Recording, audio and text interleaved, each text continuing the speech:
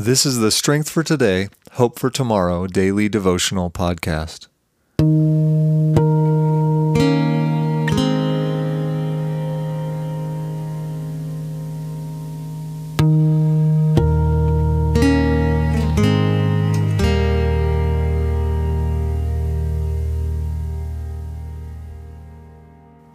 January 9th, John 15:5. I am the vine, you are the branches. Whoever abides in me, and I in him, he it is that bears much fruit. For apart from me, you can do nothing. There is an age-old philosophical question that goes like this: what came first, the chicken or the egg? In order to answer the question, we need to think about the order of things by asking another question. Is it possible to get an egg without a chicken to lay it? Through a basic understanding of how the world works, we would say, no. An egg comes from a chicken, so if there are no chickens, there will be no eggs. Similarly, in the example Jesus gives in this verse, you cannot get fruit unless you first have a tree. There would be no grapes if there were no grapevines. This order of things is important to understand because if we get the order backwards, there will be no growth or life. You first plant the grapevine's roots. Then the trunk begins to grow arms, and those arms bring about shoots that become branches. As long as those branches stay connected to the vine, they will be healthy and bear fruit. If the branch is removed from the vine, its ability to grow fruit is gone, and it ultimately dries up and dies.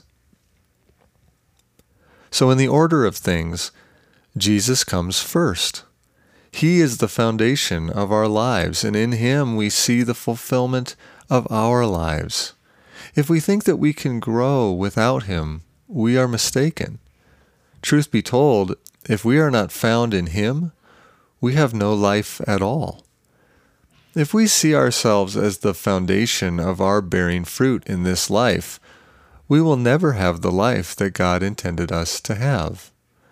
Our life begins and ends in Christ. We are born of him, we live in him, and we produce good because of him. As you think about your life today, who or what are you looking to sustain you and give you life?